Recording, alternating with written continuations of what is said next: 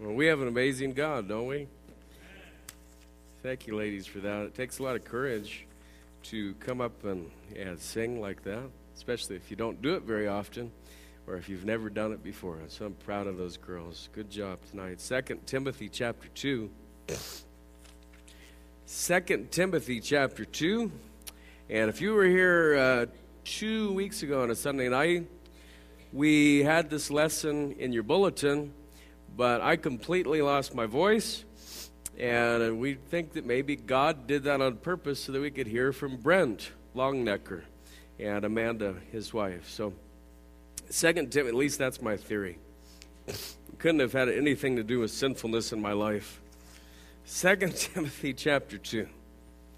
And we're going to read 3 verses here. Starting in verse number 20.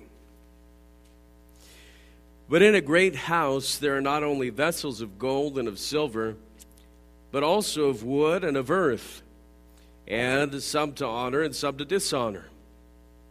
If a man therefore purge himself from these, he shall be a vessel unto honor, sanctified.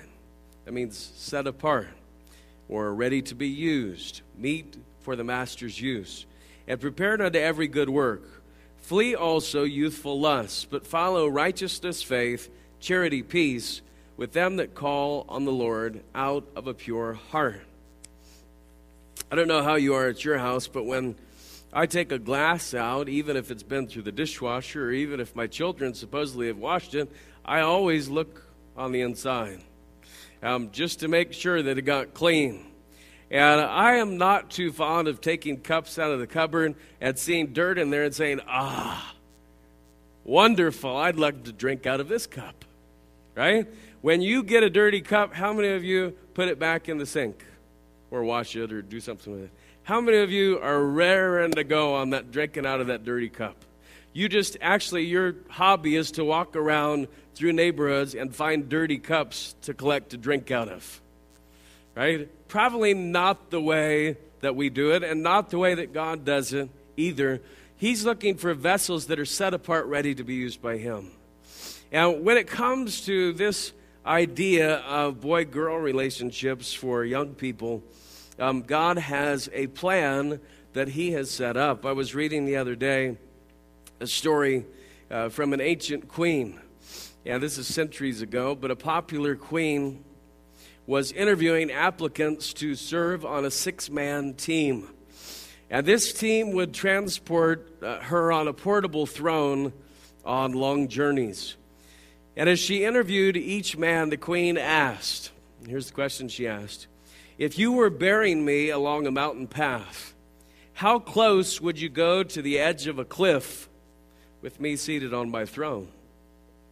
And of course, some of the men would answer, Your Royal Highness, I am so strong that I could go within 1 foot of the edge of the cliff.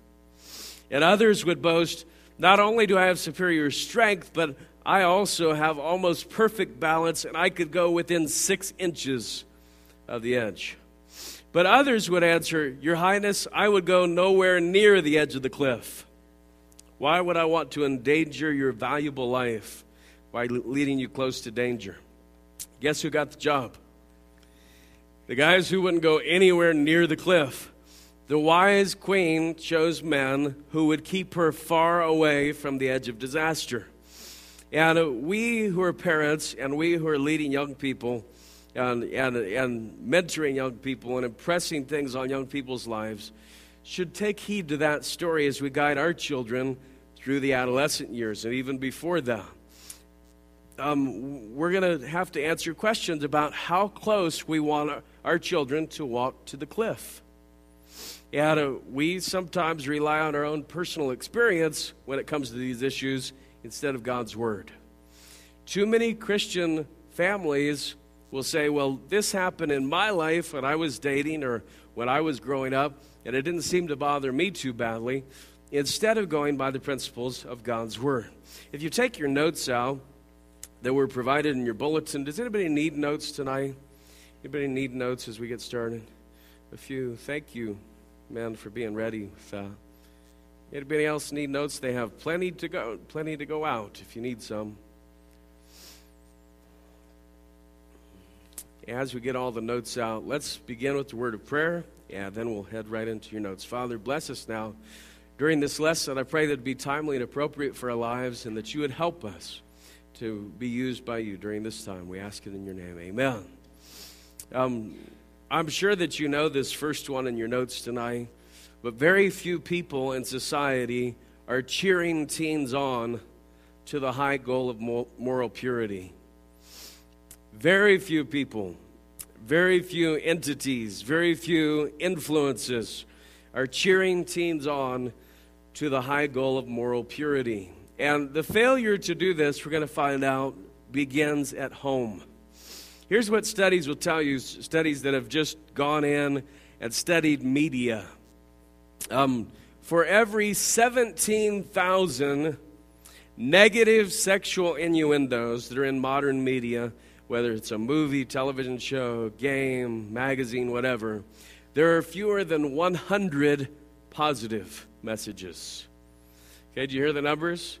For every 17,000 that portray sexuality as the wrong thing, there are fewer than 100 that portray it in a positive way. Over 90% of modern primetime television shows portray marriage as out of the picture, old school, outdated, doesn't work anymore. And instead, they have made adultery, living together, homosexuality, whatever goes, as the norm in our society. And so you're not going to get a lot of help from the modern media influences, from the movie makers, and cheering your kids on to moral purity. It really has to start with home. And if it does start at home, we're going to find out tonight that makes the biggest difference. The biggest difference in how your kids grow up and develop in this area depends on the parent and the relationship with God. And it really doesn't have a lot to do with these outside influences, if we do this the right way. But here's what happens with a lot of parents. A lot of parents fall under this impression that before we got saved, or before we got married, or after we got married, or sometime in our lives, we had an impurity. We had something that happened in our lives that wasn't right. And so a lot of parents at that time feel like, well, because I didn't do everything right in my dating, or I didn't do everything right before I got married, I don't feel like I should tell my kids to do that. Could I please tell you up front, that is a horrible mistake. It's a horrible mistake. How many of you parents in your life have ever told a lie? Right? How many of you have still taught your kids that they shouldn't lie? Right? How many of you, it happened to me very early. I was 4 years old at the Benjamin Franklin drugstore in Springfield, Missouri. I stole a 1-cent candy, and my mom saw me eating it in the car, and she took me in to the manager of the Ben Franklin, and I had to tell him what I did. And I'll tell you what, it was frightening for a 4-year-old, and I still remember it to this day. But just because I've stolen something or lied sometime in my life does not mean that I can't teach my children the right way. My moral authority is not derived from this frail human flesh. My moral authority is derived from the very Word of God. And what we teach our children and the way we influence our children is not based on our personal experiences. Now, we're going to talk later about how parents better have a pure life. But we don't derive the authority to teach our children from that. And so we say it this way in your notes. Past failures must not prevent us from calling our child to the standard of God's Word. But I caution you at the end of this. However, we must also be careful not to be a stumbling block to our child. And Romans 14 at verse number 13. There are going to be times when your children ask you questions that you don't need to answer. And it's not because you're being dishonest. It's because you don't need to give them a stumbling block. Romans 14 and verse number 13. And this includes our own children. Let us not therefore judge one another anymore, but judge us rather, that no man put a stumbling block or an occasion to fall in his brother's way. As your children develop, sometimes they'll ask questions of you to justify their own behaviors. And we need to take them back to the standard of God's Word. Sometimes your kids are going to ask you pointed questions about what you've done or what you've experienced in your life. And I'm not telling you, not advocating ever that you be dishonest with them. But I believe there are times when you say, you know what, when you're older, we'll talk more about that. But right now, here's what you need to know. And it's not based on what mom or dad did. It's based on the Word of God. And so we have to point them back to the Scripture. And I feel so badly for parents who feel like that they need to tell their 7-year-old that when they were 9, they got drunk. That doesn't make any sense to me. And we have kids in here tonight, so all the kids are going to go home and ask mom and dad now, Mom and Dad, did you get drunk when you were 9 years old? You don't have to relive your sin and tell your kids everything that you've done and expose them to that. God has designed a plan in His Word for us to expose them to righteousness. I don't ever think it's beneficial for an authority figure. We all have testimonies of how God has saved us and how God has changed our lives. But I don't ever think that it is beneficial for an authority figure of any type to flaunt the sinfulness that they used to have before they came to Christ. It's never a positive thing. God has worked a miracle of salvation in each of us. And sometimes we act like, boy, this guy's salvation is more miraculous than this guy's because look at what a great sinner he was. He always talks about he did this and he did that, he was there and he went there, and what a miracle God worked in his life. But the kid who grew up in church and got saved at the age of 5, no miracle there, right? It's the same exact miracle. Salvation is as miraculous for a 5-year-old as it is for a 25-year-old who ruined and wasted his life before he came to Christ. And we need to teach our children the miracles that God has given us that are good, righteous miracles. And we saw that even in the initial passage tonight. Parents, if you are at a place in your life where you feel like you can't even address this issue with your own kids because you have issues or you need healing, there's a book I've recommended in your notes here, A Wounded Heart by Dan Allender. And I want you to know about that. You grab it on Amazon. It may be a blessing to you. The last one down at the bottom here in this top section, develop a strong set of convictions as a foundation. You have to really develop early on what you believe. And this actual lesson, this trap, is a 2-part session. Next week when we come back in, we're going to address some further things about this. And I'm actually going to take you on a question walkthrough of how to develop some convictions as a young person and as a parent. And so we're going to get very practical in this next week. But you really have to do this. And you don't develop convictions that are your personal opinion as much as you do develop convictions that are from the Word of God. And we hit this as we talk to parents this week. And then next week, we're going to talk more to the young people. So for parents, number 1, our children need to learn a godly perspective about physical relationships from us. They need to learn about physical relationships from us. You cannot be afraid to address this with your children. And I will tell you next week some of the ages where you should address certain things. And I'll get very specific. I'm going to try not to say words on impressionable minds that you're going to have to explain later. But I'm going to get very specific on things you should address when they're 6 years old, 7 years old, 9 years old. Please make sure you address these things before they turn 12.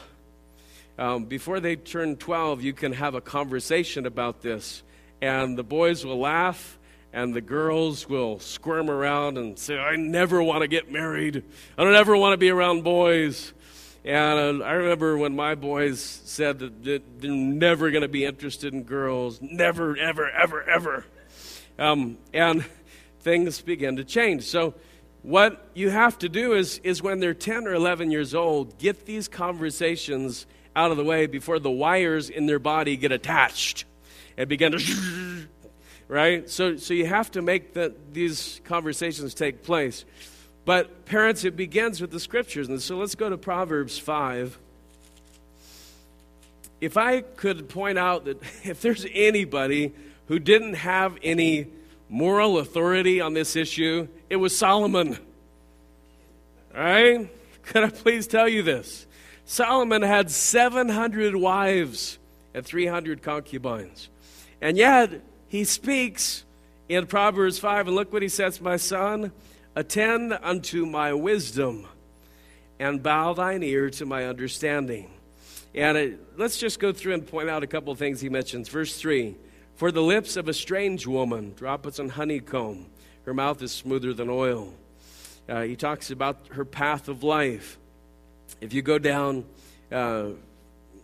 further on in chapter 6, he talks more about flattery and about the wickedness of false relationships. Chapter 7, he gives a parable that is a great parable for you to teach your children about a young man who was void of understanding.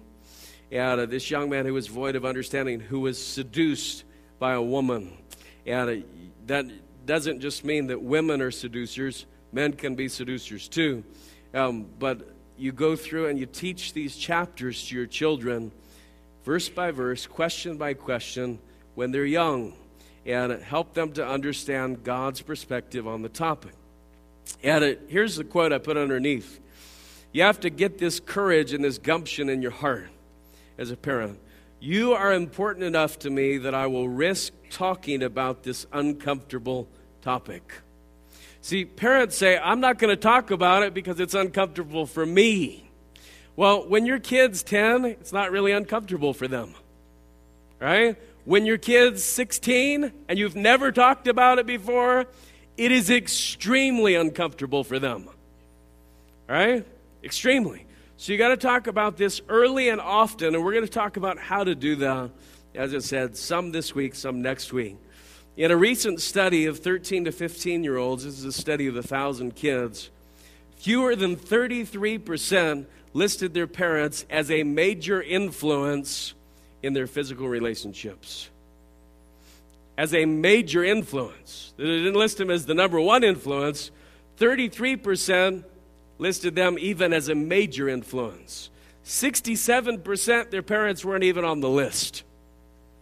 Not even on the list when it came to physical relationships. And so this is a big thing that you have to grasp and grab hold of. If there's one thing that I could say that modern parents are, in a general way, modern parents are naive. Modern parents are naive. I would have to say that I sometimes am naive. We got our daughter for Christmas. My wife said, hey, could we get her this little girl magazine? And it talks about doing your hair and all these different things that girls like. And we got the first issue. And we opened it up, and my face grew red, and perspiration began to beat out of my body. They're telling these little 7, 8-year-old girls things in these articles that are shaping their minds about looking for a boy who's hot, how to kiss up to your guy. I don't remember what the topics were. It's a magazine for 7 and 8-year-olds. My daughter's 11. We were trying to go back on the clock a ways. But the games that they play, the books that they read at the library, the innocent things that you think you're grabbing for them in child cartoons, movies, music, All of those things, if you're not careful, are a huge influence on your kids. Even their little DS console that they take around with them, a lot of parents don't know this, that has Wi-Fi on it. There are probably kids in your neighborhood, maybe not your kids, but kids in your neighborhood who know how to use that Wi-Fi for very ungodly purposes. And so you need to know that that's there. You need to know what's out there, because being naive is not going to be an excuse when we stand before God. Let's go to number 2. This education consists of more than just an explanation of human reproduction. So it's obviously much more than just an explanation of human reproduction. 95% of this is teaching your kids godly character. All right? There's 5% that you're going to have to actually talk about some physical things. But 95% of that is just teaching them godly character, how to treat other people. And by the way, young people, when you get around to thinking about who you want to be around in your life or partner up with as a husband or wife, you need to look at things like how the boy treats his mother, and how the girl treats her father, and how they treat their brothers and sisters. Because after you get married, guess what's going to happen? Take every negative treatment that they've ever done to anybody, and they will treat you that way. They'll treat you that way.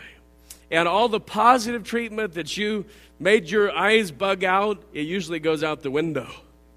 So you have to look at these things early on, and it starts in the home with talking about the values that you see in other people.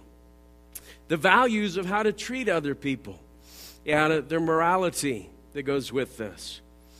Next one in your notes.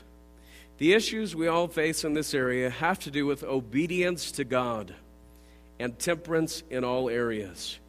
If you think back to your text, God did not give us excuses. God said, if a man therefore purge himself from these, he shall be a vessel unto honor. God said, flee also youthful lusts. If it were not possible to do this, God would not have said it. And God put it in there. Follow after righteousness, faith, charity, peace with them that call out to the Lord out of a pure heart. And so this is an obedience issue. If you allow provision for your flesh, you have now made it into a flesh issue. And I've said this before. If you give your flesh the opportunity to do wrong, it will always do wrong. Your flesh is ungodly. It's carnal. It's at enmity with God. It has nothing of redeeming value in it. And if you give your flesh a free rein to do whatever it wants, it will always, every time, do wrong. And so the obedience issue comes not when you're in the middle of a sin and when you've already given rein to your flesh. The obedience issue comes before that. When you're building the right guardrails for your life. When you're trying to keep things in order in your life. And we're going to be talking about guardrails in a series this fall that I hope will be helpful to you. Number 3, we must teach and model true biblical standards of purity and innocence. Yeah, let's look at a couple passages on this. 1 Thessalonians chapter 4. 1 Thessalonians chapter 4. Yeah, let's look at verses 3, 4, and 5. Okay, how many of you, if somebody came up to you and said, hey, I know this is God's will for your life, you'd say, boy, that'd be exciting news. I'd love to do God's will for my life. Wouldn't that be neat? If somebody could walk up to you and say, hey, this is God's will for your life, that'd be incredible, wouldn't it? Now, what if it were God who did it? What if it were God who came and said, this is my will for your life? Wouldn't you take notice of that? Okay, look at 1 Thessalonians 4, verse number 3. For this is the will of God, even your sanctification, that you should abstain from fornication. Now, the word fornication there means any sexual sin. That every one of you should know how to possess his vessel in sanctification and honor, What this means is to keep the vessel clean for God's use. Do not allow the vessel to get dirty so that when God takes it out of the cupboard to use it, he says, "Ew, don't want that one," and he throws it back in. Right? That's what this is talking about. Sanctification, verse number 5. Not in the lust of, a big Bible word here, concupiscence. That is unbridled lust. Even as the Gentiles which know not God. Now look at verse number 7. For God hath not called us unto uncleanness, but unto holiness. So God has given us a calling to holiness, to purity, to sanctification. And sometimes we get into thinking about our goals for our children when it relates to some type of physical relationship. And a lot of times we're teaching him or her that he or she should wait until they're married to begin having sex. That is open for interpretation. That is not God's plan. And we really need to go deeper than that. We really need to model something higher than that. Look at 1 Corinthians chapter 6. 1 Corinthians chapter 6. And in your notes, I've listed verses 18 through 20. I actually want to go back a little bit before that. We often, if you go to church much at all, you've heard these verses before about your body being the temple of the Holy Spirit. But look at the verses that precede those verses that are right before that. Look what he says, verse number 15. Know ye not that your bodies are the members of Christ? Shall I then take the members of Christ and make them the members of an harlot? God forbid. What? Know ye not that he which is joined to an harlot is one body? For two, saith he, shall be one flesh. But he that is joined unto the Lord is one spirit.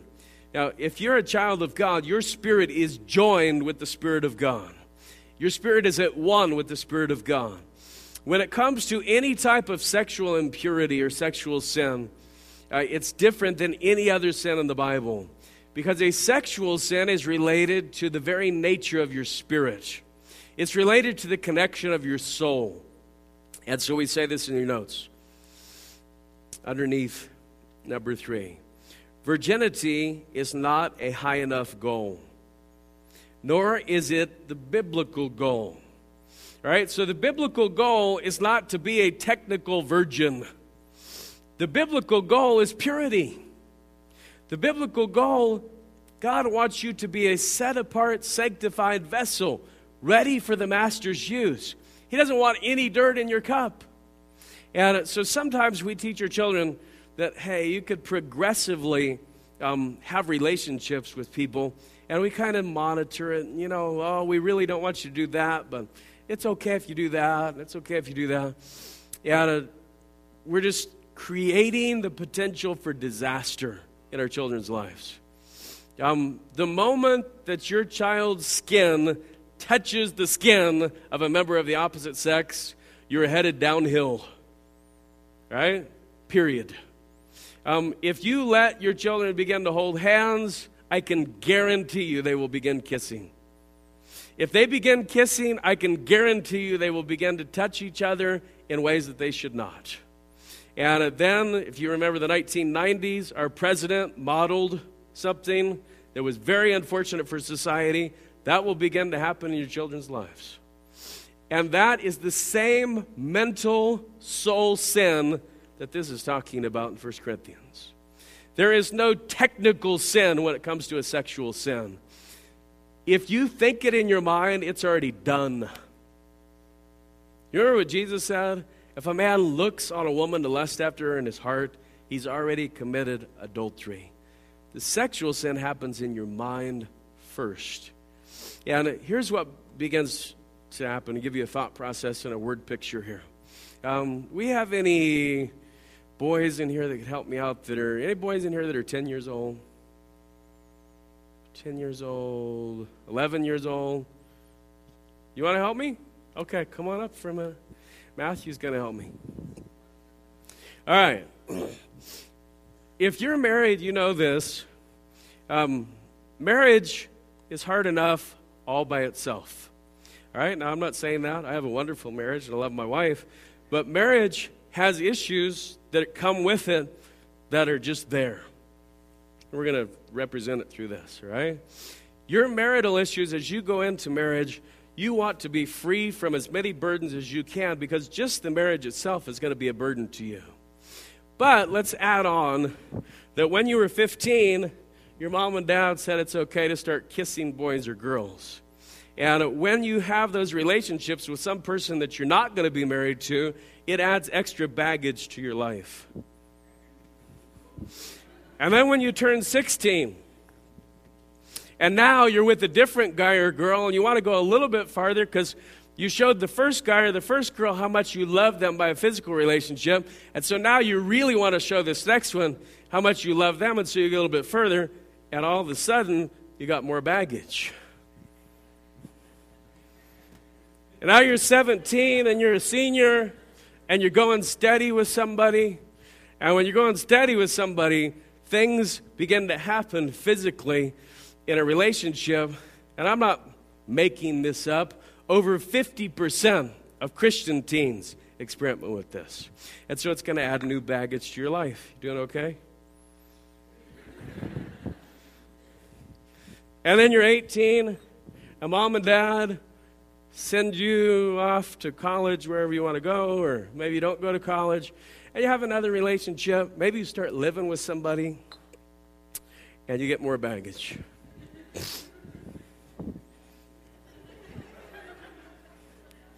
How's he doing? Doing all right? And then you're 19 or 20, and you have another relationship.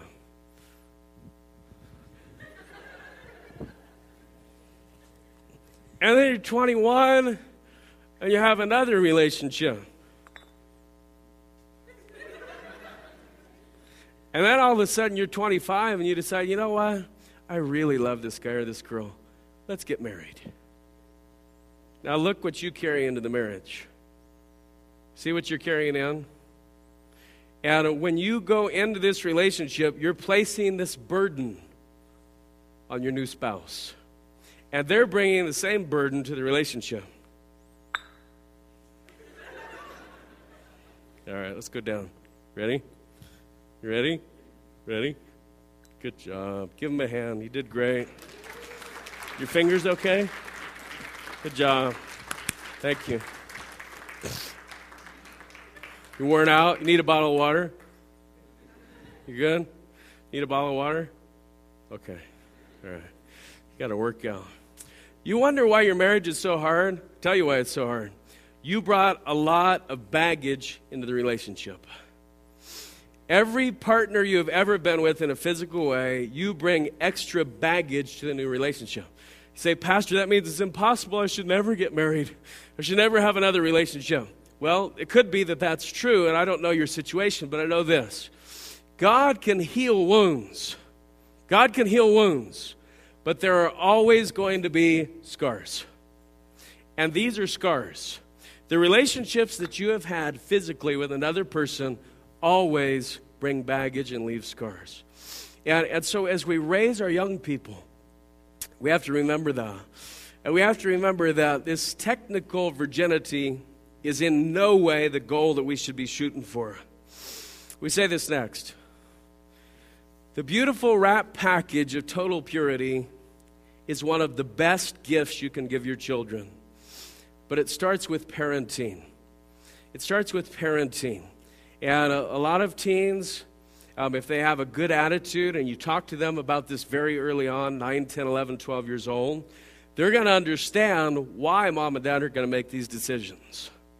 But if you wait till they're 16 and dating to talk to them about relationships and about physical things, mom and dad, you lost. You lost. Because they are going to fight you tooth and nail on every point of this decision. And so parents, you have to be aware of this. If anything can disqualify a parent from being able to talk to a son or daughter about sex, it is being presently involved in any sexual sin, sexual addiction, an affair, even an affair of the heart, where you haven't done anything, but you've thought about it. those things will disqualify you as a parent from being able to help your child. And so if you want purity in your child, you have to start with purity in yourself. And you don't have to go back 30 years and have to have been spotless in your life. We already talked about that. But if you're going to have moral authority today, then you have to have purity today. You can't ask your child to do something you're not willing to do. And parents grieve over their children walking away and becoming impure physically, but a lot of times they're doing the same thing in their own lives. And so we really have to focus in on God's plan here. Next one, in your notes. Society is duped into thinking that teens just can't control this. They just can't control it. Well, God says they can. If God said that a teenager can be an example of the believers, then I will believe God instead of society. God says a teenager can be an example of believers. And it starts with guardrails. You guys know what guardrails are for, right? If there's a big cliff on the edge of a mountain and you're in an 18-wheeler, how many of you have ever driven an 18-wheeler? The guardrail is so that you can drive straight at the cliff and it'll stop you, right? No, it's not what the guardrail is for. The guardrail is just an indicator that you're headed off the road. You're headed off the road. And in your home, mom and dad, or mom if you're a single mom, or dad if you're a single dad, you have to create guardrails in your children about this that are going to keep them in the road, that are going to keep them from going over the cliff. Some of the best ones we're going to mention next week are don't ever let them single date. When they single date, they're past the guardrail, and they're out there with the queen walking on the cliff. And when you walk with the queen on the edge of the cliff, you're probably going to fall. But if you're way back, not just off the cliff, but inside the guardrail. When I was growing up, we had some of those guardrails in place. And the high school that I went to, there was a 6-inch rule.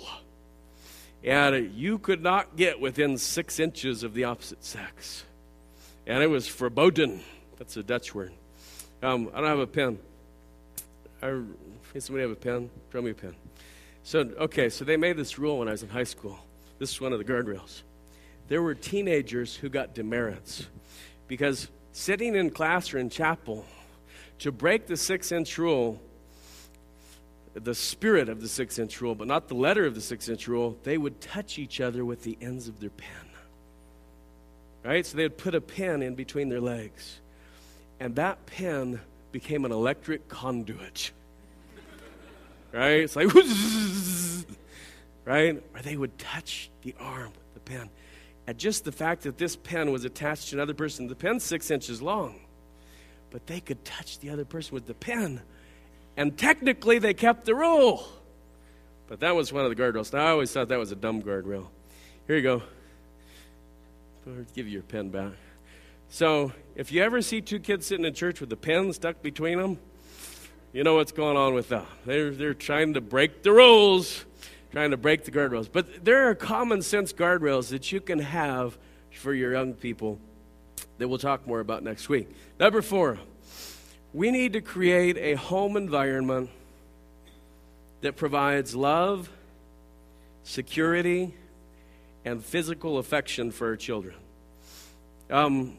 Dad, even though society is messed up, when your daughter's 13, 14, 15 years old, she still needs hugs from you. She does. She needs physical affection from her dad. Now, society has ruined this for us because there are so many immoral things in our society. But you know, God designed boys to still be loved on by their mothers when they're 14 or 15 years old. Now, my boys sometimes have to give mom a kiss goodnight, and I don't know if it's their favorite time of the day, but they still do it, right? And my daughter, she's 11, she still gives me hugs, and I tuck her in, and we talk. And we're not model parents or perfect parents, but listen to me. Don't shy away from teaching your children how to have pure, physical, godly relationships by being an example to them. There's nothing wrong with your kids seeing mom and dad kiss each other once in a while. They're going to go, ooh, right? But you'll find out that the time when they were 8 and they were going, ooh, when they're 14 or 15 and they're watching a movie, now they cannot help but smile when Cary Grant kisses the woman on the top of the Empire State Building or whatever. Their eyes light up and they get this huge smile on their face. And kissing is no longer such a ooh thing. It begins to change. That's why we have to deal with these issues early and we have to talk about them early. But we have to create that home environment. And then this last one, how teens feel about themselves starts in their relationship with God. I mentioned this a few weeks ago in a message. Self-esteem is a term created by humanism. It's a term that's created by a godless culture.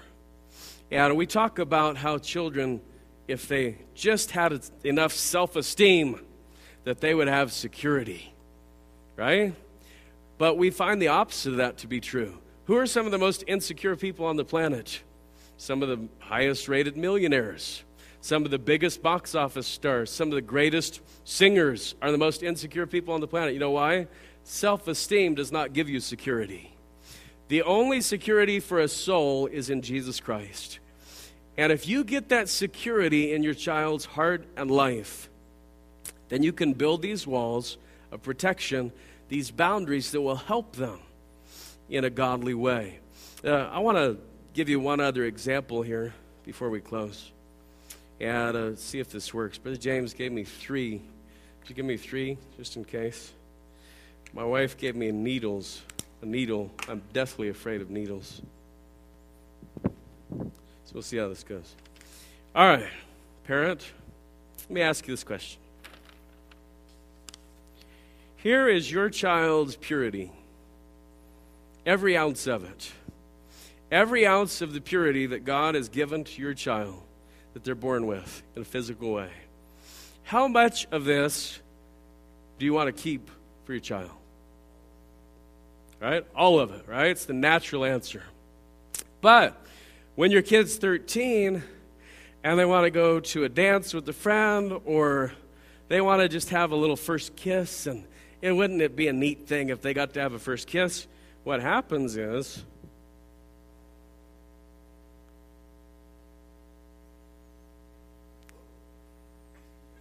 this is so scary. What happens is there's just a little first kiss, right? And what happens is purity begins to leak. Now, they're only 13 years old, but purity's already leaking. It's already going out.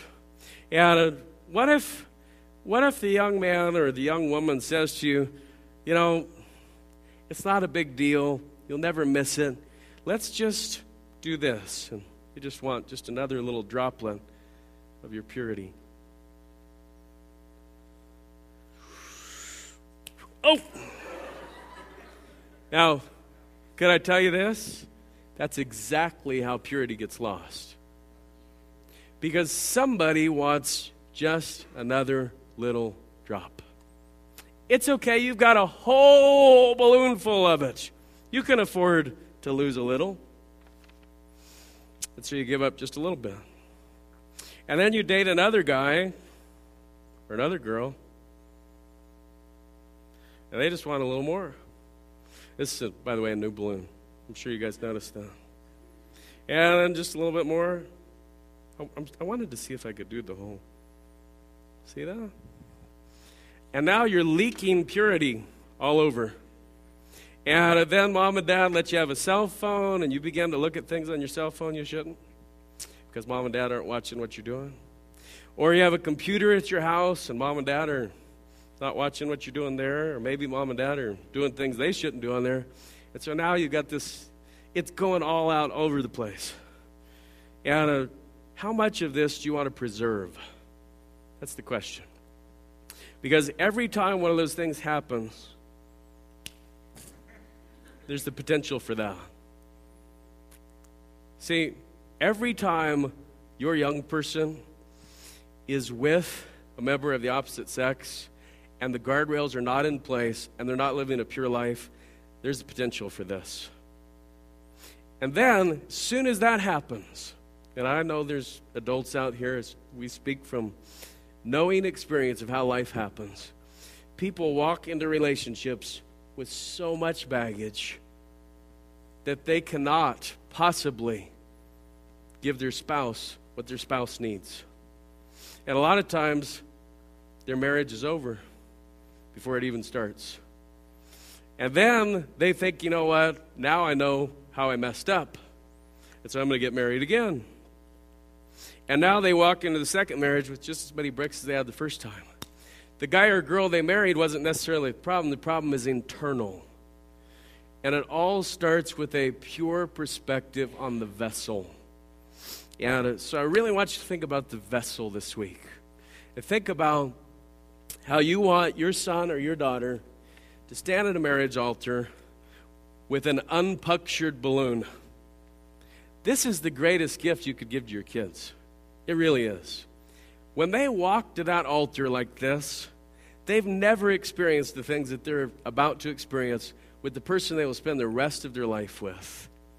Do you know that people who walk to the altar this way have a significantly higher rate of staying married? Significantly higher. Like a lot higher. But people who punctured the balloon early have a lot of issues, have a lot of problems. And so that example is for parents, but teens, I hope you'll look at it too and see it for what it is. So let's keep this one intact, all right? I'm not going to throw it at anybody. Keep it intact here tonight. Let's stand. We'll be dismissed in a closing word of prayer.